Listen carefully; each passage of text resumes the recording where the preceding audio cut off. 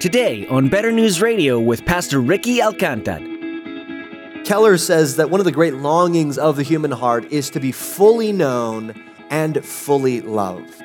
Right? We have this thing we do as human beings where we hide parts of ourselves because we think, man, if people knew this about me, they wouldn't really love me. And yet God knows absolutely everything about us. Every fault, every failure, every sin, and yet in Christ, God the Father loves us through sheer grace.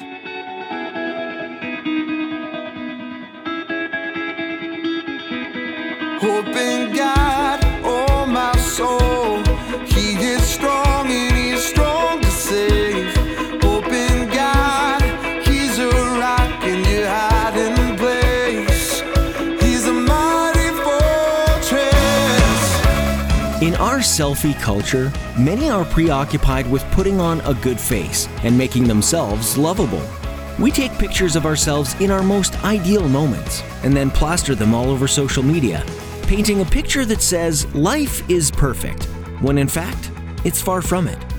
As Pastor Ricky examines today's passage and how it applies to us in our culture, we'll learn what it means to live outward and upward. Our lives will feel so much more fulfilled as we surrender ourselves to Christ and His mission in this world. Let's join Pastor Ricky now for part 1 of his message, Serving in a Selfie World, from the book of Philippians, chapter 2. Philippians chapter 2 this morning as we continue our series on the book of Philippians. We like to say here that Jesus really is the senior pastor at Cross of Grace Church, and He leads His church through His word.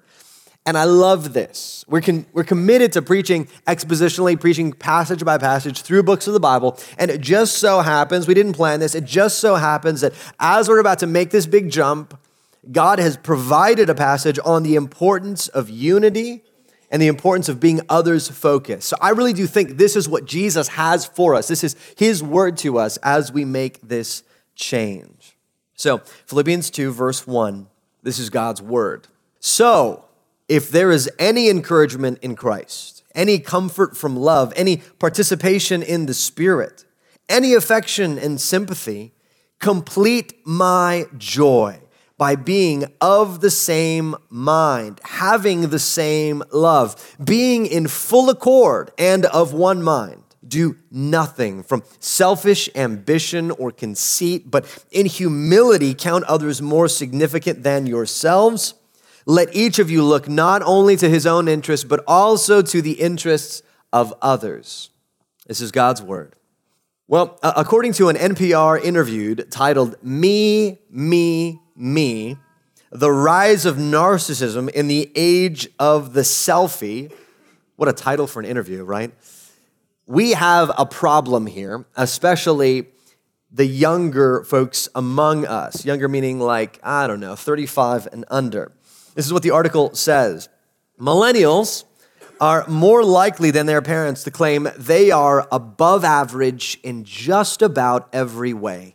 From their leadership skills to their academic achievements to their drive to succeed. And while more millennials are getting straight A's and making plans for graduate school than previous generations, go millennials, there's no evidence they're actually any more productive or educated than their elders. On the whole, millennials are simply more narcissistic than previous generations. That is, they score higher on the narcissistic personality inventory. This survey asks people if they relate to statements like, quote, I have a natural talent for influencing people, and, quote, I like to look at myself in the mirror. The article wryly notes that, quote, how great you think you are doesn't actually correlate with how great you actually are. But this isn't, now, I know it's popular to slam millennials. I'm not trying to do that. This isn't just a millennial problem. After all, who raised these millennials and where did they come from? It's not as though they arrived on the earth fully formed at age 18, narcissistic, right? It's like just show up in the world, right? They learned it from someone. This is a cultural problem as well. Pop songs are more focused on the self than ever before. So are books, which use phrases like, quote, I am special, and, quote, all about me more frequently now, according to a language study. But despite all of this self-focus, we are not any happier. We are actually less happy. Millennials, most now in their 20s, report being more depressed and anxious than previous generations, right? So we have this cultural phenomenon where for the last 20 to 30 years, the move of our culture has been self-focus, right? And we've kind of believed this paradigm that if we could just be focused enough on ourselves, we could love ourselves enough, if we could be into ourselves enough and celebrate ourselves enough, then we would be happy. But the result is actually that we're more depressed and more anxious than ever before.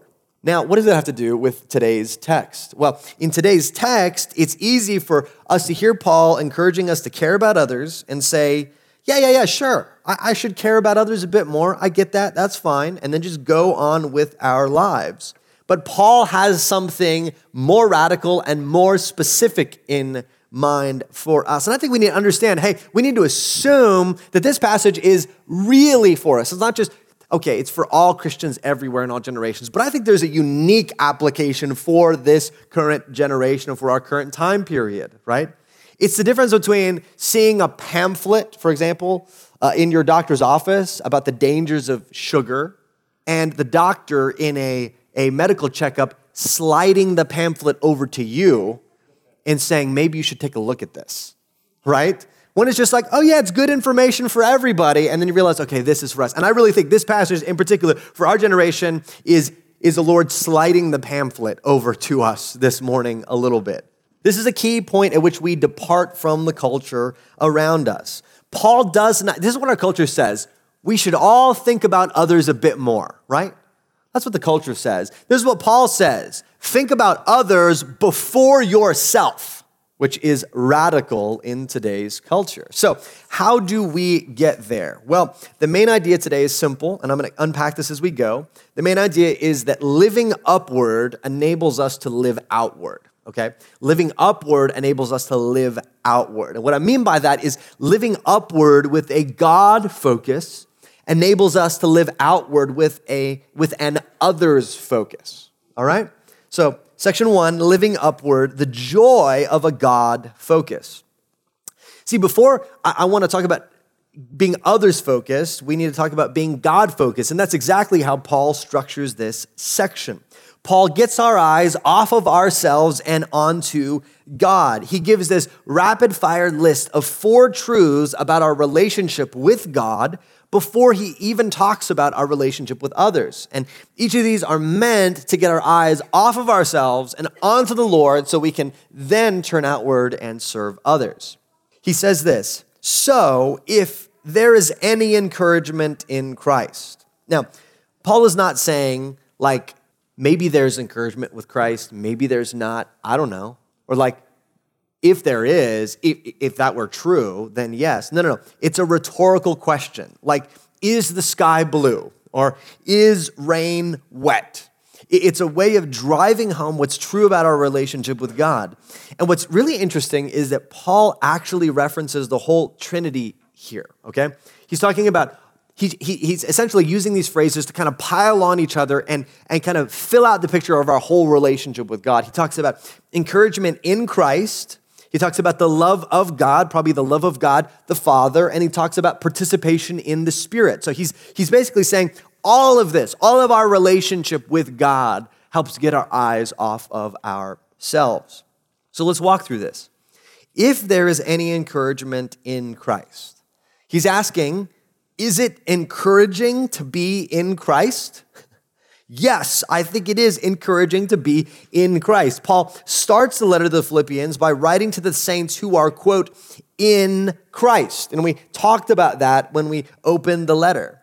We were once far from Christ. We were once cut off from a relationship with Christ. And we were once separated from this relationship that we were made for as human beings. But now, because of Christ, our sins have been paid for. Because of Christ, we've been raised to new life. Because of Christ, we live in this relationship. And all of that is summarized by being, quote, in Christ, right? All of that is summed up by being in Christ. Paul says in chapter 3, he's going to say later, that we have been found in Christ and we know Christ. Not just head knowledge know, but relationally know, like we know a good friend or a loved one. See, this is meant to make our hearts soar. This pulls us out a bit of our self-focus. We realize that our joy and happiness aren't found down here looking in here, but out there and up there looking at Christ. When we look up and see the beauty and glory of Christ and what he's done, it short circuits our tendency to look down here as we look up there.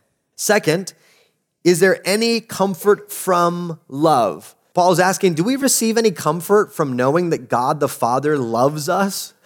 Yes, we do. Paul reminds us that God the Father loves us through sheer grace when there is absolutely nothing lovely about us. Keller says that one of the great longings of the human heart is to be fully known and fully loved. Right? We have this thing we do as human beings where we hide parts of ourselves because we think, man, if people knew this about me, they wouldn't really love me. And yet God knows absolutely everything about us, every fault, every failure, every sin. And yet in Christ, God the Father loves us through sheer grace. And it's not just sort of this impassive, well, I love just all people. No, God loves us. If you're in Christ, he has set his love on you before the foundation of the world. And this, friends, this pulls us out of our self-focus, doesn't it? We realize that instead of chasing after other people to love us or to give us some kind of external validation, we can rest in the love of God. I think there is some comfort from the love of God, as Paul is saying. Third, is there any participation in the Spirit? Now, this word for participation is the same word for partnership used in chapter 1, verse 5, where he talks about being partners in the gospel. So the point is that we don't have a passing familiarity with the Spirit. We are plunged into the Spirit, as Paul says in 1 Corinthians 12:13. We have the Spirit living inside of us so that we can, as he says in Galatians, so that we can experience being sons and daughters of God. Not just it's legally true, but we experience it through the power of the Spirit in our hearts. The Spirit is there to comfort us and secure us and to make us more like Jesus and equip us for Jesus' mission. And all of this pulls us out of our self-focus, right? The Spirit helps us experience the love of God. The Spirit helps us experience why it's so good to be in Christ. The Spirit shapes us to look more like Jesus. The Spirit pulls us outward and equips us for mission. And then Paul says, if there is any affection and sympathy. John Stott points out that the affection here is the root and sympathy is the fruit, right? So the word affection is that in our innermost heart, we feel something for people around us, and then our sympathy flows outward in emotion that affects our actions. So the effect of knowing Christ and knowing the Father and knowing the Spirit is that our hearts change. That they begin to flow outward with affection and compassion for others. We've been shown such great affection by God and have experienced his compassion that now those things are created in our hearts for others. We begin to have affection for others and it flows out of us in compassion and sympathy. And this is such a mindset shift for us, especially in our culture. See, one of the big reasons I think that we don't live kind of outwardly, we live inwardly, is that we think this, but if I do that, who will take care of me, right? If I give up my time and my emotion, my affection, if I'm living focused on the happiness of others, what about me? You know, there's this common phenomenon with some adopted children who especially come from very difficult or potentially third world scenarios who are adopted by American families. One common behavior is that after arriving, they will often kind of hoard things or store things up, like hair clips. So you give them a hair clip rather than just being, okay, great, and just leave it on the floor. They'll store it. They'll hold it precious. Or a plastic cup. Like if you give a plastic cup to them to drink at lunch, they'll want to keep that and hold on to that. Not put it in a cupboard, but hold on to it. Or even a small toy that you think, okay, that thing costs $1. It's from the dollar store. No, it'll be hidden under their bed. This is a common phenomenon. And here's why it occurs. They're used to not having those things and looking at all of life through the lens of, I don't know if I'm ever going to get one more of those. I don't know if I'm ever going to be taken care of by anybody. So I have to do that. And I have to store and gather and hoard all this stuff because who knows if someone's going to take care of me. And sharing can be difficult sometimes for these kids. Like if that's their cup and they're like, no, I don't want to give that to that person because I might never get another one. But then slowly, often the child realizes, you know what? Mom and dad will get me another hair clip. They will wash another cup for me and give it to me. They will give me more toys. It's okay. I can share these things. I can give these things away. I can stop living kind of fearful that anything I get is going to be taken away from me. And this is exactly the same kind of mindset that we experience in Christ. Because outside of Christ, cut off from the happiness of God and the source of our happiness and joy in God, cut off from his encouragement and comfort and participation with him, the way that we see the world is that we're like trying to fight and squabble over little bits of joy and happiness with other people, right? Well, I need that promotion, right? Because I don't know if I'll ever get another one. I don't have any other sources of goodness. Or I need this relationship, right? How dare you try to steal my boyfriend or whatever, right? I need this thing. I've got to have this new iPhone. And we begin to like fight and squabble and it just becomes like the world is a wreck that way. But see, this is a mind shift because Paul is saying, no. Stop looking down, but look up, right? See that the Lord cares for you. See the wave of encouragement that is endless for you in Christ. Feel the comfort from love that God loves you. Experience the participation of the Spirit. And from that place, when your eyes go from looking downward to looking upward, you're finally ready to live outward and to care about others. So let's move to step number 2, living outward. The joy of being others-focused. This is kind of a 2-step process. I love what Paul does here. Rather than just say, hey, stop living inward, live outward. No, he says, no, first look up, see that the Lord will provide all you need, and then live outward.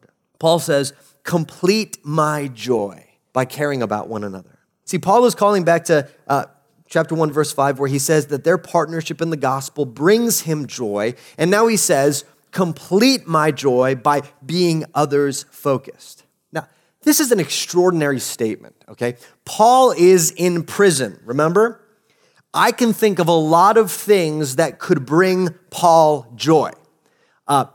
Here's a small list.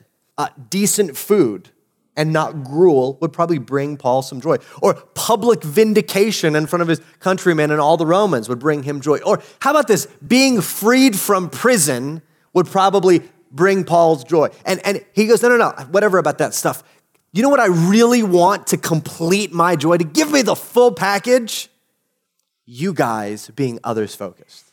See, he's modeling exactly what he's telling the Philippians to do. He's saying, you guys be others-focused. You know what I really, really, really want that would make me happy? You guys being others-focused. Because he's concerned about them, not himself. Paul's joy is found in the flourishing of other people around him. Paul's joy is found in the flourishing of the other believers around him. And this is not just Paul's joy. This should be true of every Christian. Our joy is found in the flourishing of others around us. But we have a culture that makes it really difficult for us to do this. We are a culture that trumpets individualism and independence. And now, I'll totally acknowledge, we'll have time to get into all the aspects of this. There are aspects of that are good. But there is such a strong cultural pull toward those things that we can get twisted inward. Right? Take, for example, the American dream, which you could sum up in saying, okay, I want to make more money than my parents. I want to have a nice house. I want to have time and money for leisure. I want somebody that makes me feel special and kids that bring me joy, right? That entire dream is defined in terms of self. Especially that phrase I hear from everybody all the time. I want to find someone who makes me feel special, right? And you're like, but so their point is to make you feel special? Or do you find somebody that you think is special and you want to make, no, never mind. But that's just for free. The American dream is not exactly what Paul is describing here. Paul's dream is this: I want to help everyone around me flourish. I want to make sure they're okay. I want to make sure they have enough to eat. I want to make them feel special. I want to bring them joy. That's the Pauline dream, right? He's living the dream, people, in a Roman prison. And he's saying, you know what, I need one more thing, though. If I could have just one more thing. You guys have the same mindset as I do. Man, that would just make it. It would complete my dream. Man, do you feel the difference of how radical that feels like to Americans? I bet you in your mind, you're raising objections. Well, what about this? And what about that? And what about, this independent thing? And what about good individualism? And we want to work hard, et cetera, et cetera. Yes, we're going to get to that exception in a minute. But I want you to feel the difference between what we culturally value and what Paul is saying we should value, okay? We need to feel that. So first, remember that we are not wired to be obsessed with ourselves. We are wired to find our happiness in God and our joy in God, and we start there. But then, as God acts for the flourishing of good of others, we follow his example, and we act for the flourishing and good of others, and we find, surprise, surprise, that we experience true joy. Paul is not making this up. Okay? He's not just using a rhetorical device saying, you know what would really make me happy? If you would do, like a mom that's frustrated with his kid, you know what would make me happy? If for once in your life, you would pick up your room. That would make me, Paul he doesn't have that attitude. He's saying, man, I really do experience tons of joy when I see you guys flourishing. And if I could get anything in the world, it would see you flourish more in your relationship with Christ. Yes. He experiences real joy, and so do we as we follow his example. So let's break this down into some key categories. What does it look like to live outward? First, live outward in your mind. Paul says, complete my joy by being of the same mind, having the same love, being in full accord and of one mind. This phrase, being of one mind, means literally thinking the same thing. Complete my joy by thinking the same thing. If you've ever played in a team sport, right, where the coach draws up a play and everyone hits the court or hits the field with the same drawing in their minds, you know what Paul is talking about, right? Complete my joy of all having the same play as you take the field. That's what he's saying. But it goes deeper than just sort of a play on a chalkboard. He adds this, having the same love. Hope in God, oh my soul. He is strong and he is strong to save. Hope in God, he's a rock in your hiding place. He's a mighty fortress. Whether you've read the entire Bible or encountered it for the first time today on Better News Radio, you can learn about true joy from the happiest book in the Bible. This book, the Book of Philippians, shares just how this joy can be accessed and how it's only possible through the love and grace of Jesus Christ. Would you like to know more about who Jesus is and how you can find the joy that he offers? Then please give us a call. You can reach us at 915-562-7100. That number again is 915-562-7100. We'd also like to point you to a free online book answering questions that you might have. It's called Better News, and it's written by Pastor Ricky. Find it online at betternewsradio.com. Download and read it when you have some time, and feel free to share it. We'd like to encourage you also to join a local church. This will provide you a stable home base for your spiritual growth and a new family to support and encourage you. If you happen to be in the El Paso area, please come visit us at Cross of Grace Church. We meet each Sunday, and we'd love to have you be a part of our time of worship and Bible study. You can find directions and service times online at betternewsradio.com. Just click on church. We're so excited to meet you. Thanks for tuning in today to Better News Radio. We pray you continue to be blessed by what you hear and that you'll meet Jesus personally today. Join us next time for more from the happiest book in the Bible, Philippians, right here on Better News Radio.